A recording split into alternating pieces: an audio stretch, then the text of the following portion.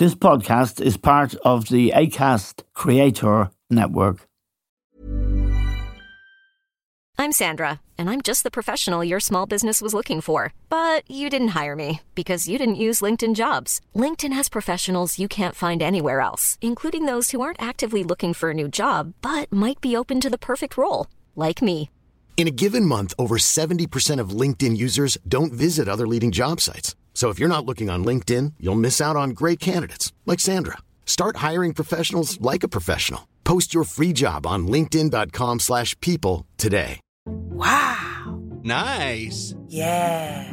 What you're hearing are the sounds of people everywhere putting on Bombas socks, underwear, and T-shirts made from absurdly soft materials that feel like plush clouds.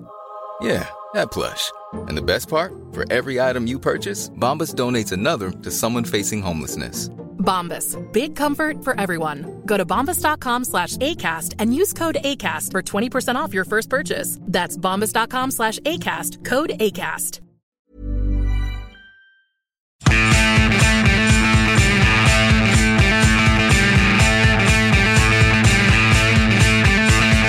Hello and welcome to The Stand with Eamon Dunphy. Now we are about to witness another chapter in the terrible history of relationships between the State of Israel and its neighbours, the Palestinian people in particular. There is much talk. People have been demonstrating at the weekends around the world.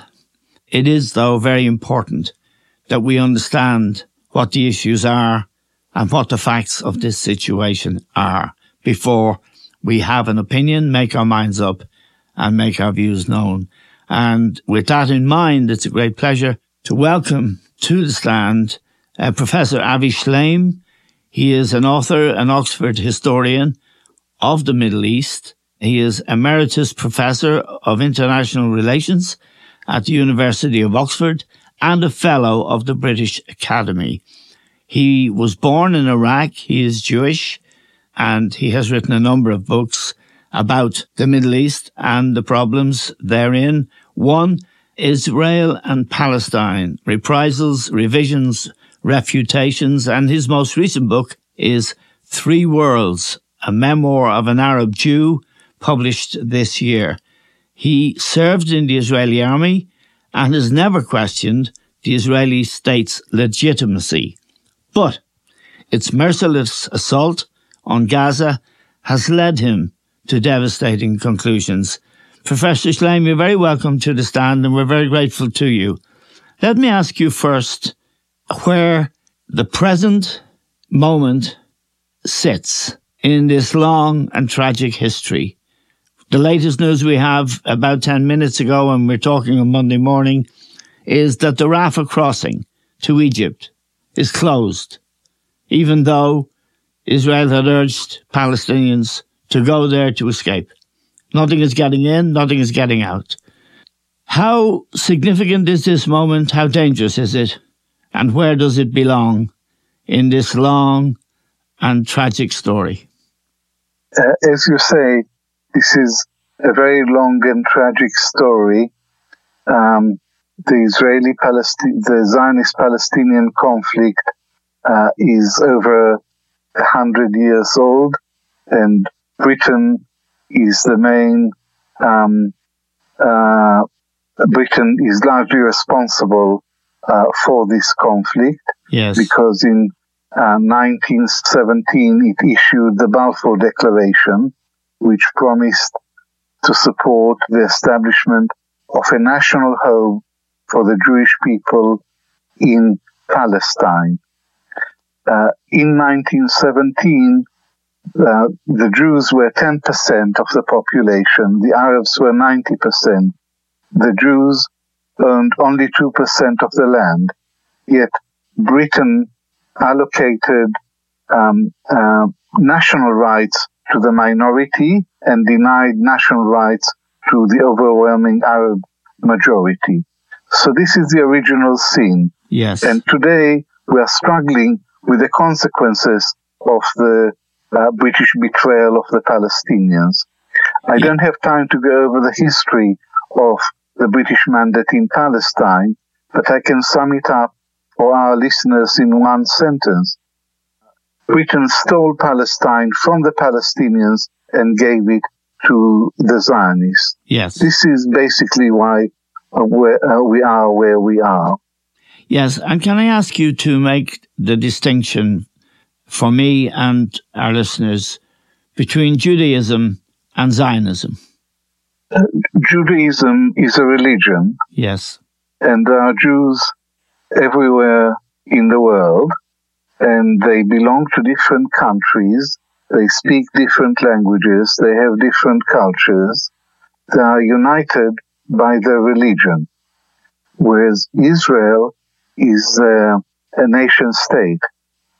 It's a member of the United Nations, and it's a sovereign state. And this is the distinction between Judaism and the state of Israel. And friends of Israel and Israelis, the Israeli government, deliberately conflate anti-Semitism with anti-Zionism. But there is a clear distinction between the two. I define anti-Semitism as hatred of Jews because they are Jews, whereas anti-Zionism is criticism or opposition to the specific policies of the Israeli government, especially in relation to the Palestinians. And it's possible that criticisms of Israel would be that anti-Zionism, it can be anti-Semitic, but only if you can prove that the motive of the critic is hatred of Jews. Yes. But most criticisms of Israel, most of the criticisms that of Israel are nothing to do with anti-Semitism or hatred of Jews. No. They are to do with the brutal Israeli occupation and the brutal treatment of the Palestinians. But as I said, Israel and its friends try to conflate the two in order to silence legitimate criticisms of Israel. Yes, and the State of Israel was formally set up in 1948? Yes. And immediately there was trouble between Arab and Israelis. Yes, the UN voted for the partition of Palestine into two states in 1947, a Jewish state and an Arab state. Yes. The Jewish agency accepted the partition plan, and the Arabs rejected it. The Palestinians, the neighboring Arab states, and the Arab League all rejected partition as immoral, unfair, and they went to war to nullify partition. Now, partition was a UN resolution to divide mandatory Palestine into two states. Yes. But it was totally unfair to the Palestinians because it was their land. They were the majority, and yet the Jews were a minority, were to receive 55% of the territory. This partition plan was never going to work. It's the British who brought it about by surrendering the mandate to the United Nations, just as they did with Ireland. Yes. They divided Ireland and left. Yes. And the result has been trouble between the two communities. The same happened in India in 1947. Yes. The same happened in Palestine. So the Palestinians had justice on their side, and there was a war. They went to war. Israel won that war and extended its borders beyond the UN partition resolution from 55% of mandatory Palestine to 78% of mandatory Palestine. But the Arabs did not accept the state of Israel as legitimate. They always saw it as an extension of European colonialism and Western imperialism into the Middle East, as a foreign body in the heartland of the Middle East. That's what the conflict between Israel and the Arabs has been about. But the core of the conflict has always been a clash between two national movements, the Jewish national movement or Zionism and the Palestinians. That's the heart of the core of the conflict, and this is what the terrible events that we're witnessing unfolding today, they are the result of this basic clash between Israel and the Palestinians. I want to, in a moment, ask you about Netanyahu and what might be called Netanyahuism in the extensions and all of that. But let me ask you first, you served Israel as a soldier. Yes. You believe the establishment of Israel is totally legitimate as a home for Jewish people. Yes. So that's where you are coming from. How different from you? When I was a younger man, I remember in the United States, for example, many Jews who spoke out against the expansion of the Israeli state, the militancy, the increasing militancy of the Israeli state. And Netanyahu and the expansion of Israel, the West Bank, the squeezing of Gaza, all of that. Now, you, I think, have described that as a Zionist colonial project. And we've established that Zionism isn't a religion, it's political. I served in the IDF, the Israel Defense Forces, between 1964 and 1966. Everything changed with the June 1967 war, sometimes called the Six-Day War. In the course of that war, Israel trebled its territory. It captured the Golan Heights from Syria, the West Bank, including the old city of Jerusalem, from Jordan, and the Sinai Peninsula from Egypt.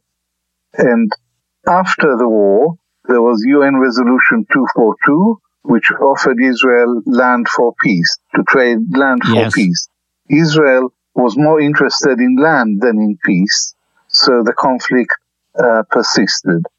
And I served loyally and proudly in the IDF in the mid-60s, because in my time, the IDF was true to its name.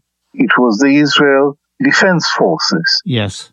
But everything changed after the victory in 1967. Israel became a colonial power, and the IDF became the brutal police force of a brutal colonial power.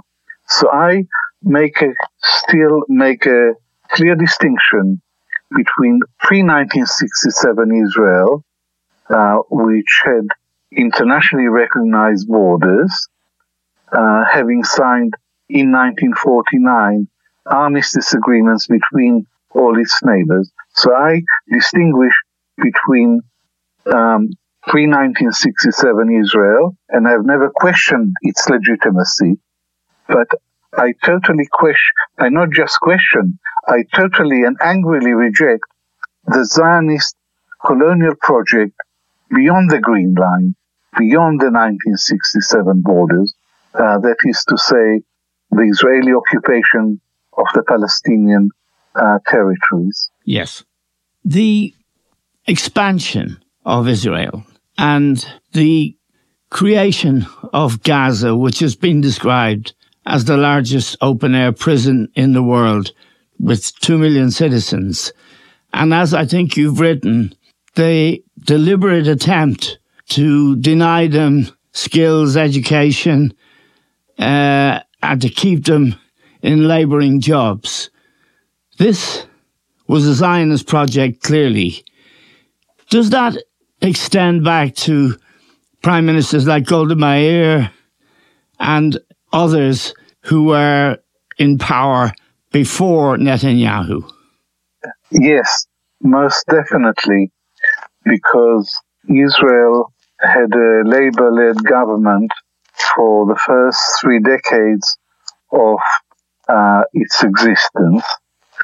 And there was a Labour government during the June 1967 war, and it was the Labour government that began the colonial project, that began to build settlements immediately after the gun-fell silence in June 1967. So, yes, the policy of building settlements in occupied Palestinian territories began long before the Likud came to power in 1977. But Benjamin Netanyahu has pushed Israeli policy way, way beyond what it had been under Labour.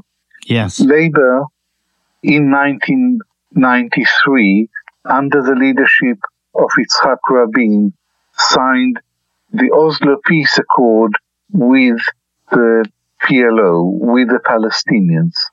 And this was a historic move.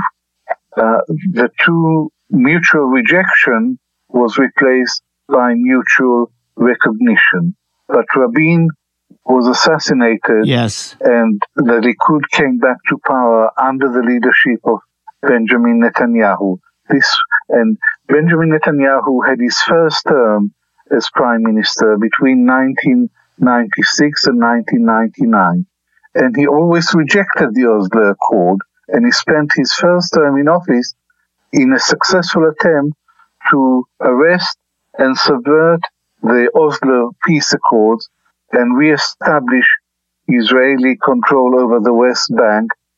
And whereas Labour built settlements only in areas that were strategically important and that they wanted to keep permanently, under Netanyahu, there's been settlement expansion everywhere to make Israeli withdrawal from the West Bank impossible. And today Netanyahu claims that only Jews that have rights over the West Bank, or Judea and Samaria, as the Israeli right like to call the West Bank. Now Netanyahu officially denies that the Palestinians have any right national self-determination in the West Bank or Gaza. Do we know who assassinated Rabin? And is it clear that it was because of his political position and his signature on the Oslo Accords? The assassination of Yitzhak Rabin was a Jewish fanatic who was opposed to the peace process.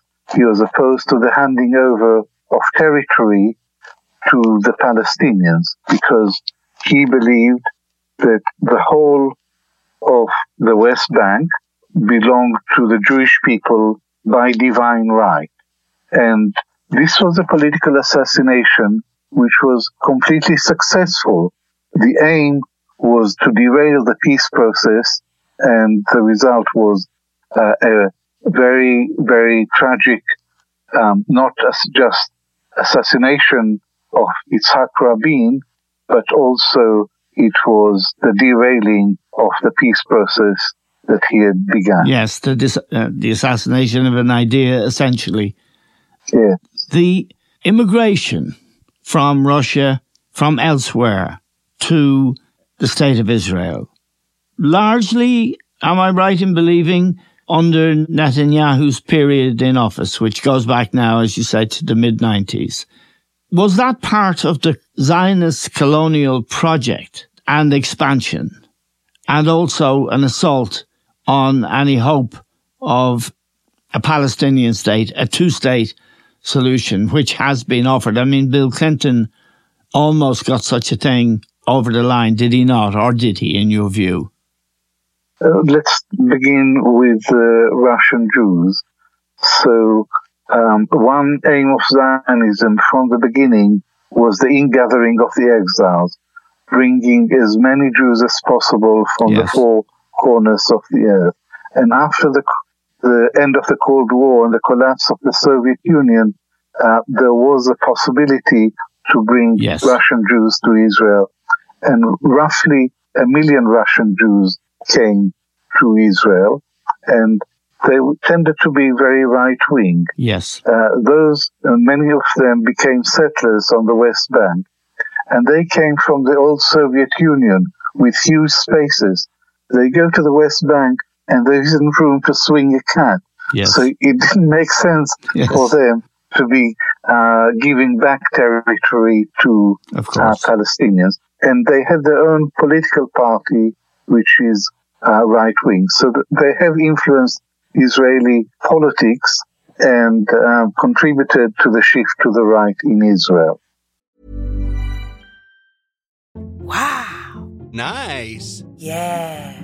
What you're hearing are the sounds of people everywhere putting on Bombas socks, underwear, and T-shirts made from absurdly soft materials that feel like plush clouds.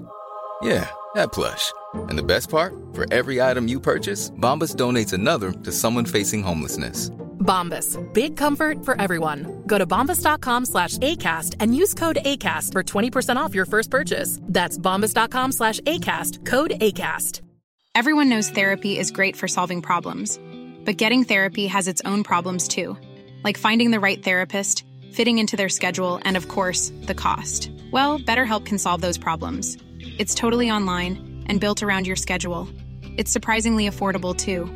Connect with a credentialed therapist by phone, video, or online chat, all from the comfort of your home. Visit BetterHelp.com to learn more and save 10% on your first month. That's BetterHelp, H-E-L-P. Millions of people have lost weight with personalized plans from Noom. Like Evan, who can't stand salads and still lost 50 pounds. Salads generally for most people are the easy button, right? For me, that wasn't an option. I never really was a salad guy. That's just not who I am. But Noom worked for me. Get your personalized plan today at Noom.com. Real Noom user compensated to provide their story.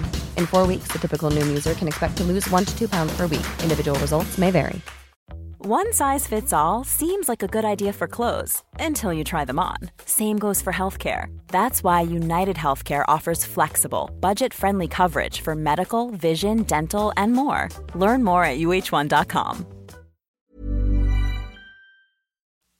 In your view, Professor Shlaim, is what has happened post the assassination of Rabin and his idea, is it reversible through democratic means, or is it destined to oppress the Palestinian people and Arabs forever, with the support of the United Kingdom and the United States and France as well, just to mention 3 of the powers that have recently lit up their prominent buildings, Downing Street, the White House and the Eiffel Tower, with the Israeli flag after the atrocity committed by Hamas last Saturday? I like to think the trend in Israeli policy towards fascism and the accompanying escalation of settler violence against the Palestinians on the West Bank and the provocations of the present government around Al-Aqsa Mosque in Jerusalem, that I'd like to think that these are features of the present government rather than inherent and inevitable and inescapable. Because Netanyahu became prime minister at the end of last year, and he formed a government which is the most right-wing, Yes. the most chauvinistic, the most overtly racist, and the most aggressive anti-Palestinian government in Israel's history. And he brought his government is not center-right, it's right and ultra-right, Yes. plus religious nationalists. And it is this government that is responsible for encouraging the settlers on the West Bank to engage in violence against the Palestinians. And Netanyahu himself prides himself on being Mr. Security. Yes. And he prides himself on Israel being a really strong military power. And his he's been saying that the Palestinians are finished, that they can't do anything, that they're impotent, that in Israel, on the West Bank, Israel can walk all over them and there is nothing that they can do. Yes. And as for Gaza, his policy was one of containment, letting Hamas stay in power and govern Gaza, but keeping Gaza contained with a blockade that has been going on for 16 years. Yes. A brutal blockade, which is a breach of international law. It's a form of collective punishment. So his policy was to weaken the Palestinian Authority, which governs the West Bank, from Ramallah, to weaken Hamas, but to keep the 2.3 million residents of Gaza in the open-air prison. Yes. This policy, this conception, has now totally collapsed. It collapsed on Saturday, the 7th of October, when the inmates broke out of the prison and attacked Israel. This was a game changer. In the past, there had been clashes between Israel and Hamas, but they were all inside Gaza. Yes.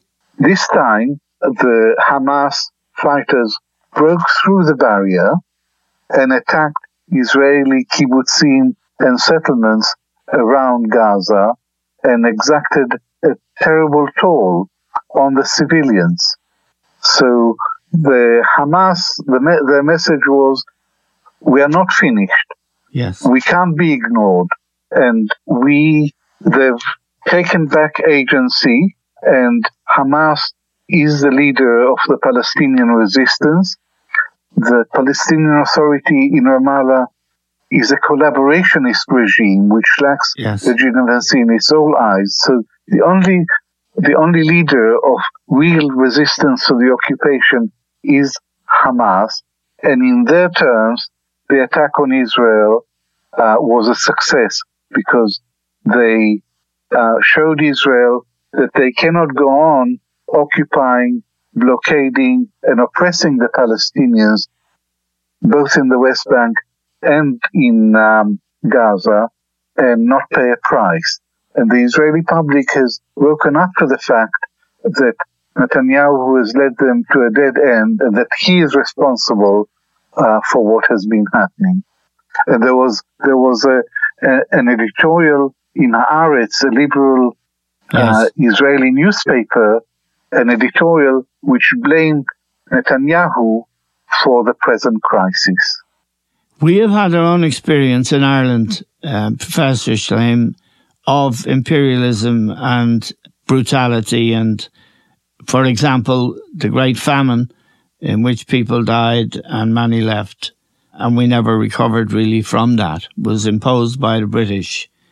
So we understand oppression and suffering. And terrorism was a consequence with the IRA. And in the end, it can be argued that it paid off. I was opposed to that terrorism, but it can be argued that it produced results. Let me ask you about your own feeling. The BBC, and I know the media and ignorance in the media and susceptibility to the media's stupid sloganizing is a problem for mass understanding of this. This is why we're talking to you and trying to find out the facts. The BBC called Hamas Palestinian militants. They were attacked for that. My own personal view was that their behaviour was a terrorist act. But I bow to your knowledge and your sensibility, because it seems to me you're saying that they showed spirit, resistance to tyranny, and that there are consequences for bad actions, and therefore they offered hope. Is that essentially what you're saying? Not exactly. The attack on the Black Saturday was a terrorist action. Yes. Because it was directed against civilians. Yes. And killing civilians is wrong, period. Yes. So I condemn the attack on innocent Israeli civilians. But, and this is what the media doesn't do, I want to look at the context. Yes. Because the attack didn't happen out of thin air. Yes. It's a response to the most prolonged and brutal military occupation of military times. Yes. The occupation has been going on for 56 years. In 2005, Israel unilaterally withdrew from Gaza, but that was not a step towards comprehensive peace. It was a unilateral move by Israel. And after that, after withdrawing the settlers from Gaza, Israel was able to attack Gaza from the air indiscriminately. Yes. It became the killing grounds for Palestinians who have nowhere to escape. Yes. So we have to look at the context, and the context is brutal Israeli occupation, which in itself is illegal. Yes, so it is. The occupation is illegal and unlawful. All the settlements are illegal without exception. The annexation of Jerusalem by Israel is illegal. So you could say that Israel received a taste of its own medicine. Yes. Because this is the situation in which the Palestinians live daily. The occupation is daily violence against the occupation. And it's quite unrealistic to think that you can treat people so badly, so viciously, in such an arbitrary manner, in such an inhumane manner. Yes. And you expect them to be good neighbors. Yes, indeed. And I think everybody listening to you will feel acutely the suffering that you describe. Professor, when you look forward to the near future, this is the next weeks and months, but further forward, with the support, what might be described as a thuggish Zionist government with a thuggish Zionist leader and an ever-expanding support and population, could last forever. Do you look forward with any hope? I say what I said because they have the full, and in the words of Rishi Sunak, unqualified support from the United Kingdom. Joe Biden, although Anthony Blinken, the Secretary of State, is there trying to restrain them, Biden also offers his full support and said on television the other night, I have known Bibi for 40 years, as if he was his best friend. With the support of the great world powers, Professor Shlaim, can Israel, as it were, get away with this forever? Israel has been getting away literally with murder precisely because of the blind support it receives from the Western powers. Yes. Joe Biden has not just announced full support for Israel, but has given Israel a free pass to go invade Gaza and do whatever it likes. Rishi Sunak made a statement of full support for Israel, and he didn't even mention Gaza. Yes. You couldn't be more one-sided than that. And the trouble with American support, because America is a crucial outside power, the trouble with American support for Israel is that it is unconditional. America gives Israel money, arms, and diplomatic protection. Yes. But it's unconditional. So Israel doesn't have to pay any price for violating daily Palestinian human rights and international law. And the position of the British government is that Israel should not be held to account because there is an investigation by the International Criminal Court of war crimes. And the British government is opposed to investigating Israel for war crimes. So that is part of the problem. that Israel doesn't have to behave itself. It doesn't have to respect international law. And there is a real disconnect between Western governments and the publics. Ireland is not a good example of this, because in Ireland, both the public and the government are pro-Palestinian. But in Britain, in America, and in Germany, in most Western countries, the government is pro-Israeli and very, very lenient with Israeli. We never talk about sanctions against Israel, but the publics are increasingly vocal in their support for the Palestinians. And we see this in the growing number of Palestine Solidarity Campaign branches everywhere. And we saw this yesterday in the massive demonstration in London in support of the Palestinians. A final question and thought to you, Professor Shlaim, and we're deeply grateful to you for your time. Ursula von der Leyen, the President of the European Commission, gave her unqualified support and went to Israel to do it. And many of us in the European Union and many people in Brussels are reproaching her for that. She did it on her own without any authority. That's not good in terms of the European mood as you've described it and as we know it. Can I ask you finally to comment on that, but also how dangerous this could be as we watch each hour this terrible tragedy unfolding further? Ursula von der Leyen is totally one-sided in her support for Israel, and she had made statements in the past about Israel making the desert bloom, congratulating Israel on its birthday and on its achievements. And when European Union has a different policy, one of support for a two-state solution, and the important thing about European Union is that it's the main donor to the Palestinian Authority, and it's the main trading partner of Israel. So it has economic leverage.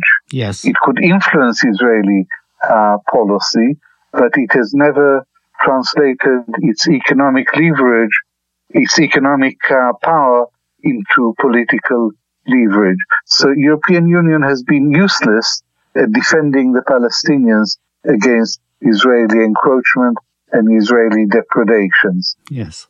And the situation is very dangerous because the same disconnect between governments and public that I talked about a minute ago in the West exists in the Arab world. Yes. 4 Arab governments signed the so-called Abraham Accords with Israel, and Egypt and Jordan long ago signed peace agreements with Israel. But the Arab public, the street, are overwhelmingly pro-Palestinian and very angry about Israel's treatment of the Palestinians. They've never been angrier. The Arab street has never been more angry, more incandescent with rage than it is now when they are watching the Israeli bombardment of Gaza and the most brutal aerial attacks, and especially the brutal attacks on civilians. And the power, electricity and water cut off from hospitals where children are dying. Yes. So feelings are running high throughout the Arab world, and Iran has remained in the background. It has not intervened. But Iran leads an axis of resistance to Israel, which includes Hamas in Gaza and Hezbollah in Lebanon. And Iran is capable of activating a second front, a northern front against Israel through Hezbollah. And this is why Antony Blinken is doing a tour of the Middle East and Arab countries to try and prevent the spread of the violence to the region. But he may not be able to. Yes. Because the status quo is not sustainable. Yes. This is precisely the lesson of the current crisis, the last attack on Israel, that the status quo is unsustainable. The Palestinians can't go on living like that. And America and its uncritical support for Israel is part of the problem. Yes. It's not part of the solution. And some right-wing people, especially in Israel, but also in America, say the Palestinian issue is dead. The Palestinians are defeated.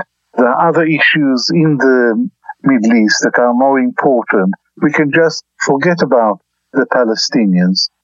Now we know that this is not so. Yes. That the central issue, the central problem in the whole of the Middle East is Israel-Palestine. And this is the one issue that could blow up the whole region. Professor Avi Shlaim, we are very grateful to you. Professor Shlaim is an Oxford historian on the modern Middle East. He is Emeritus Professor of International Relations at the University of Oxford and a Fellow of the British Academy. He is also the author of his recent memoir.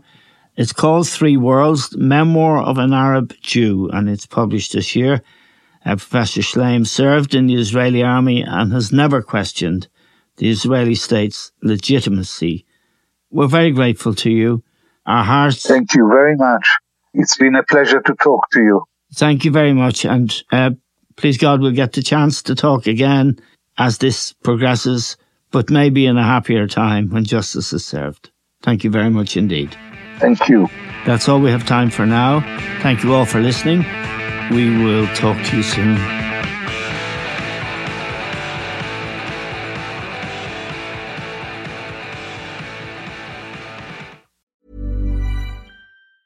Planning for your next trip? Elevate your travel style with Quince. Quince has all the jet-setting essentials you'll want for your next getaway, like European linen, premium luggage options, buttery soft Italian leather bags, and so much more. And is all priced at 50 to 80% less than similar brands. Plus, Quince only works with factories that use safe and ethical manufacturing practices. Pack your bags with high-quality essentials you'll be wearing for vacations to come with Quince. Go to quince.com/pack for free shipping and 365-day returns.